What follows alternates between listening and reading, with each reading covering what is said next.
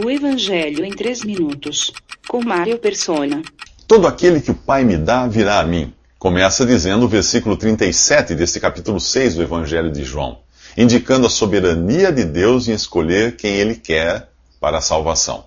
Eu sei que muitos discordam do fato de Deus eleger alguns para a salvação, mas então é preciso discordar desta afirmação de Jesus. É preciso fazer muito malabarismo para negar uma verdade tão clara da palavra de Deus. Há quem inverta a ordem para dizer que se você for a Jesus, o Pai irá escolhê-lo. Também já ouvi que aqui estaria falando apenas de uma classe especial de pessoas, como os apóstolos. Sabe por que todo esse esforço para negar que Deus elege de antemão os que são salvos? Para dar ao ser humano o mérito por sua salvação. Se tivermos qualquer parte em nossa salvação, então somos semi-pecadores. Estamos semi-arruinados pelo pecado e no cemitério são enterradas pessoas ligeiramente mortas. Basta ler a carta de Paulo aos Romanos para deixar de lado essa ideia romântica de que existe em nós qualquer simpatia por Deus. Não existe. Somos inimigos por natureza. Todos pecaram. Não há quem busque a Deus, nenhum sequer. Se você acha que partiu de você a iniciativa de ir a Jesus, eu pergunto, que parte de você é essa que ficou imune ao pecado, que anseia por Deus e é amiga dele? A verdade é que não buscamos a Deus e somos inimigos dele. Esta é a verdade cabal. Ela só faz aumentar ainda mais o fulgor da graça de Deus em decidir salvar alguns de uma raça completamente perdida.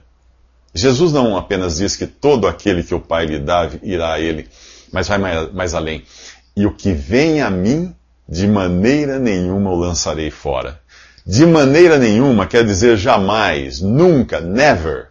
Uma vez salvo, salvo para sempre. Eu sei que alguns líderes religiosos odeiam essa expressão, pois eles adoram ameaçar com fogo e enxofre os seus seguidores, caso estes deixem de segui-los. De certa forma, eles têm razão, pois não há qualquer garantia de salvação para quem segue um líder religioso ou uma religião. A garantia é só para os que são salvos por Cristo, e não por suas boas obras, sua perseverança, sua religião, etc. Jesus só garante a vida eterna àqueles que o Pai lhe deu, não àqueles que se acham capazes de conquistar a própria salvação por uma mudança de vida. Veja o que ele diz em seguida. Porque eu desci do céu, não para fazer a minha vontade, mas a vontade daquele que me enviou. E a vontade do Pai que me enviou é esta, que todo aquele que vê o Filho e crê nele tenha a vida eterna, e eu o ressuscitarei no último dia. Será que você está entre aqueles que o Pai quer dar a vida eterna? Só existem duas maneiras de descobrir. Uma agora e outra depois. Agora é crendo em Jesus. Depois, será tarde demais.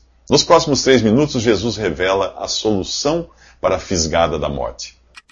Visite www.3minutos.net.